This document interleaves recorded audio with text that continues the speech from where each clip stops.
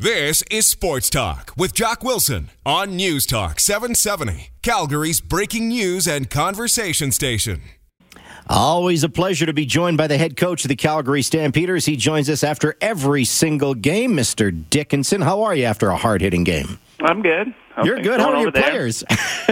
Yeah, we're beat up a little bit, but that's the way she goes. And it was a hard-fought game. It really was hard hitting, some big hits. We earned that win, though. The guys played extremely hard, and we had a really tough, we felt, stretch of our schedule in the last 5 games, and to come out of that 5-0 was very impressive. Well, it is impressive what this team is doing. As I mentioned off the top, an 8-game winning streak, 16 in a row at home. And, this team just, takes a lot of pride, I think, in that home record, Dave. Oh, yeah, we do. I mean, we do because we think if we can do that and make our place one of the more difficult places to win football games and win at home, then we hopefully get that home playoff game. That's what's important. Now we just got to bid and get the Grey Cup in Calgary. Yes. And then we'd really be set. So that's the thing that we feel like we are tough to beat anywhere, but at home our guys have even played better and showed up again. I had John Cornish on my halftime show during that game on Saturday night, and I said, the one thing I bet you're real happy about is you don't have to play against that Calgary Stampeder defense. And he said, oh, Jock, that would be so tough. And I think Bo Levi Mitchell said the same thing after the game. Your defense is winning games for you big time right now, Dave. Yeah, and I watched the film. I don't see a lot of guys getting open. I see the quarterbacks getting harassed.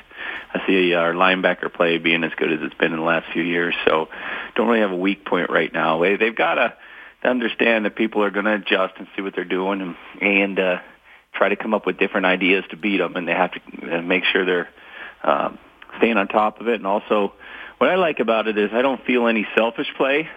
It's like our guys, they just do their job.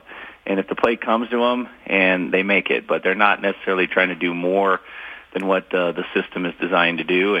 And you can see that's evident, especially in our DBs. They want to make a play, but they talk it out. They know how to pass routes off, and it seems like they're doing a great job. Offensively, I know you got some key pieces out with Spencer Wilson, Tavares Daniels, Lamar Durant, KJ.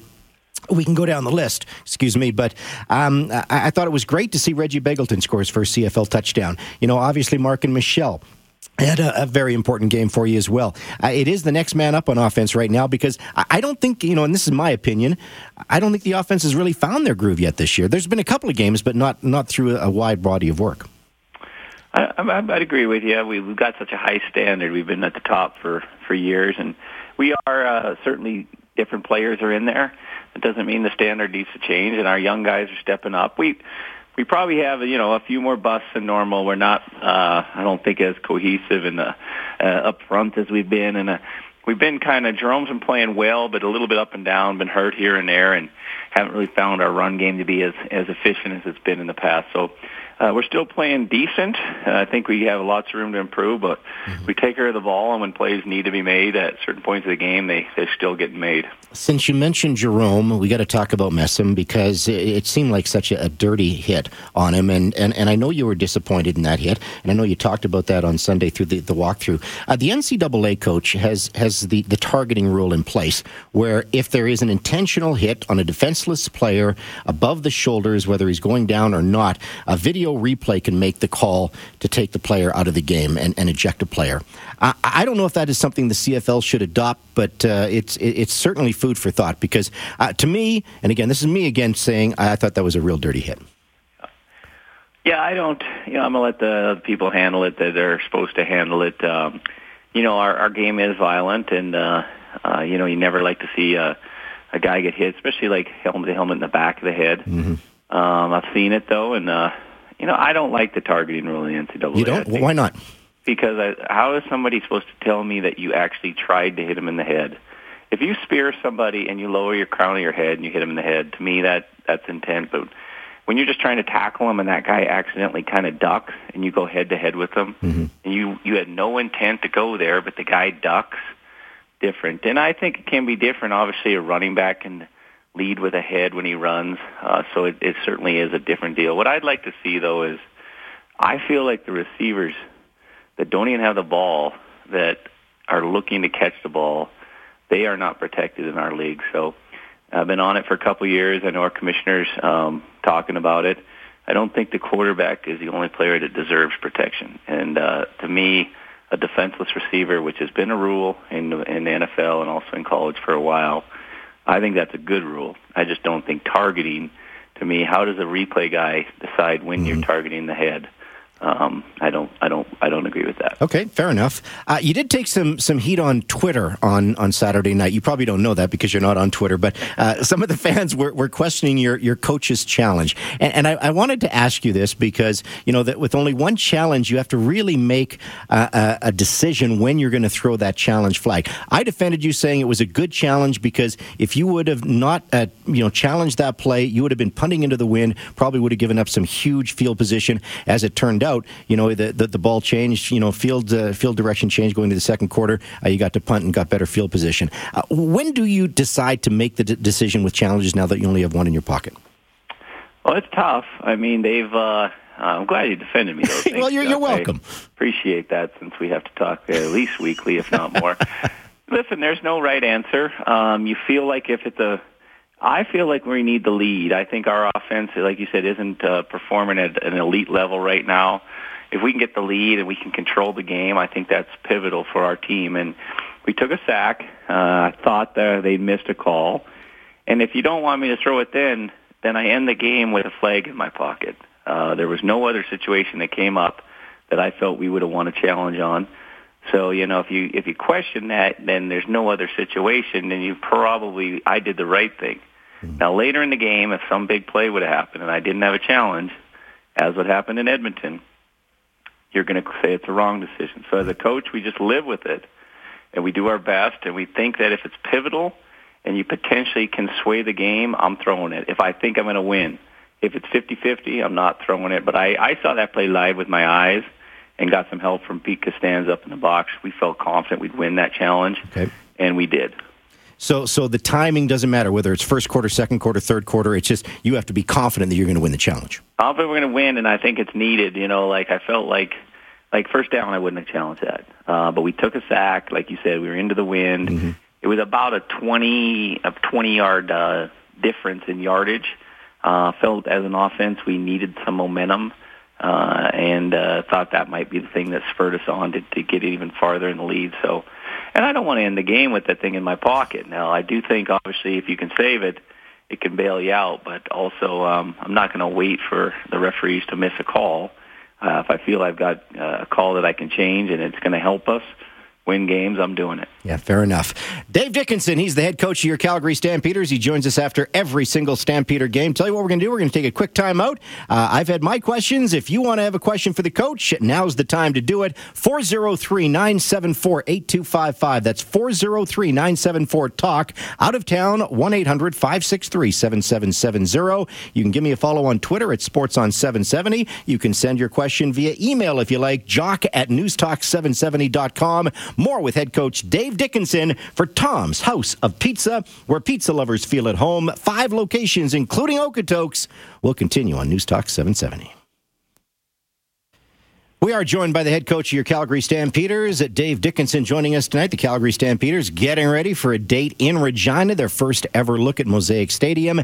That is a Sunday afternoon game, a 2 o'clock kickoff. Our Truman Insurance pregame show is on the air at 12:30. All right, the first text that came in tonight is from Kurt, Dave, and Kurt says, the Stamps are 5th in scoring within the score zone.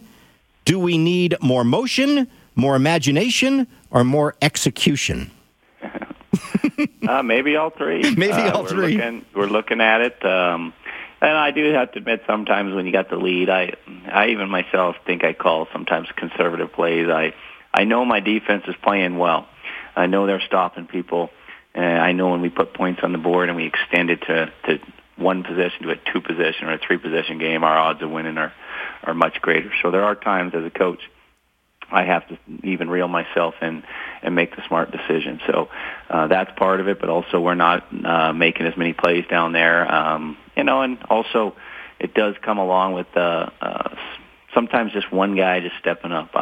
Sometimes it's one-on-one football, and a guy has to make a play, and we're still trying to find out which guys we feel are best at doing that. And I think we've got room for improvement, though. I think he's right. I think we know about it. We just got to keep working at it, practicing, and hope it gets better. All right, let's go to the phone lines. Let's bring Cliff into the conversation. Cliff, you're on the air with Dave Dickenson. Hey, Coach. Thanks, guys. Dave, I hope this is not a question that's going to force you to have too long an answer in such a brief time. But you had mentioned Coach stands up in the press box, and just curious, who are all the coaches that go up into the press box, and what roles do you give each one of those guys, both offense and on defense? Okay, we kind of split the field, Pete and I, in half, and then Mark Mueller up there for offense is he's trying to make sure the fronts and help our offensive line guy, and also he types in our information of our plays, so when the game's over, we kind of can see what they're running against what. Defensively, Brent Monson and Khalil Carter are up there. Khalil does more of the looking for, PI, DPI, or OPIs and that sort of stuff. He relays it down to me. We seem to challenge more often on offense. That's why Pete, ultimately, I talk with him more. But Brent is doing the same thing. He's in charge of the front end. So he's looking at the fronts, what they're doing. And then Khalil is in charge of the back end, seeing what routes are running against our defense. So we've got a system. We have eyes, and trying to have eyes on everyone. And I think we do a great job of it.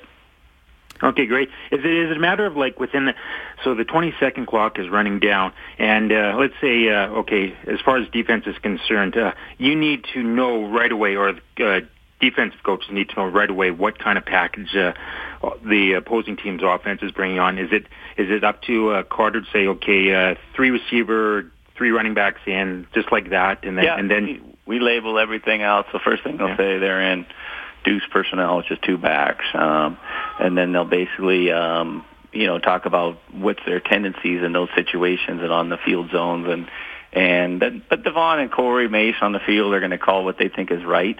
They just get the information. Same with me, as they'll run in a certain personnel group against our offense, and then it's my decision to come up with a play to try to beat that. So great communication. And those guys behind the scenes, I'm glad you asked, because they don't get a lot of the credit, and they don't get down on TV and all that business, and they're just doing a great job upstairs. Great question, Cliff. Appreciate that. Great insight. Thanks. And tell those guys to enjoy I'm sure it's a pretty luxurious press box we'll be heading to next week. Yeah, Mosaic Stadium. We're a little stadium envy here in Calgary, Cliff. I appreciate that. I think Darren must be in a fantasy football league, because he says, Jock, I know it's not the coach's favorite topic, but can you ask for some injury updates? 14, 30, 33, 88, and 89. So there's a lot of players on that list he's asking about, Coach, but let's start off. I guess we'll go from top to bottom. We'll start with 14, and that's Roy Finch. I'm not sure exactly where everyone's at, because we just had them come in for treatment. We did have quite a few guys in for treatment today. We really did. And as you mentioned, all 4 of the 5 are on offense. And then 30, I think that's Renee. He tweaked the hammy a little bit, so we'll see. He's kicker, so hopefully I still can bother him, but hopefully he can go. But more likely, all those other guys are going to be having to show me they can play. Receiver-wise, with KJ and Tavares, I think it's about 50-50. I think there's a good chance one of the 2 will come on, but I'm not sure if both will be able to go. And running back, I think both will be available, but certainly it'd be interesting if both couldn't play. Boy, then I'm going to really have to find some new guys. Is KJ still technically one more week on the 6th game, or he can now come off? He can come off. He's up his 6 games, and now we just got to make sure, though, that if and when I put him in there, that he's feeling confident. There's good and bad about being 10-1-1. You really you do want to keep winning, and you want to keep the thing going, but you also understand, you'll be in the playoffs, and so you do not want to rush anyone back before they're ready. So there's certainly some give and take there. I think Garrett says this with a smile on his face. He says, Coach, is Rob Maver considered a depth kick returner now? One more time, I missed that. He said, is Rob Maver considered a depth kick returner now? That's why I thought I missed something there. You know what? He's a better athlete than probably people know. I mean, he can run and do those types of things, and he does a great job fielding kicks back there. I think he's obviously, from what I saw, I didn't get to see the deals, but his face looked like, I guess, he was running scared. And sometimes that's when you're at your fastest. So it's a really nice play by Rob, and I recognized him after the game, because you don't always know when a key play is going to happen, and for him to make that play, I thought that was excellent. Yeah, he was wearing the helmet in our post-game interview. He was very, very happy about that. And I just thought that he was able to avoid the block, because that was going to get blocked without a doubt. Looked like it. Yep, it sure did. I don't know how he saw him or felt him. It wasn't anything fancy. They just kind of came off the edge, and we just didn't kick out wide enough for him. And obviously, he felt him and made a great play. Obviously, then Rob Cote peeled back. I think Maves had outrun Foley, but it was nice to get that extra block and spring him for that extra 20-plus yard run. Quick comment on the Saskatchewan Roughriders, because they're up next on Sunday. Are you preparing for Brandon Bridge, or are you preparing for Kevin Glenn, or are you preparing for both? For both. I think Kevin will play. Brandon did a nice job, though, so it's up to them to decide what's best for them to win. But they'll run very similar system. They are different players, though, and that can also cause defenses trouble if you have good confidence in both of them. I was interested to see Brandon, win ahead of Vernon Adams, so I guess they felt good about that. But they've got great talent, and I do believe they're a force to be reckoned with, and at home especially, they really feed off their crowd, as we do here. It's a great advantage, and I'm glad our fans are showing up and showing us that great support, and we'll have to be at our best to beat them. You bet. It's going to be a noisy building, I'm sure. Yeah, it will be, and I think, honestly, it's one of those games we come off this back-to-back with Edmonton and then 2 with BC. We just got to make sure our energy's up. We have to match those guys and go after it. Coach, I know it's a game planning night for you tomorrow night, but I think we're going to see you out at the Grey Eagle Casino for the poker tournament, so we'll see you tomorrow night. Sounds like a plan. Thanks, guys. All right, you betcha. Dave Dickinson, head coach of the Calgary Stampeders for Tom's House of Pizza. We're going to take a break. We're going to quickly hook up with Lisa McGregor from Global Sports. And then, because we're at the poker tournament tomorrow night, we're going to be joined by our CFL insider, Glenn Suter. He'll talk some football when we come back. By the way, Stampeder fans, I got a pair of tickets to give away for the Stampeders and the Montreal Alouettes.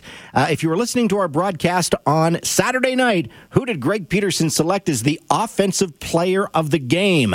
First correct caller through at 403-974-TALK, 403-974-8255. The offensive player of the game is selected by Greg Peterson. Be the first correct caller through. You got yourself a couple of tickets to the Stamps and the Montreal Alouettes. This is News Talk 770. Sports Talk with Jock. Weekdays from 6:30 to 8 p.m. on News Talk 770 Calgary, CHQR.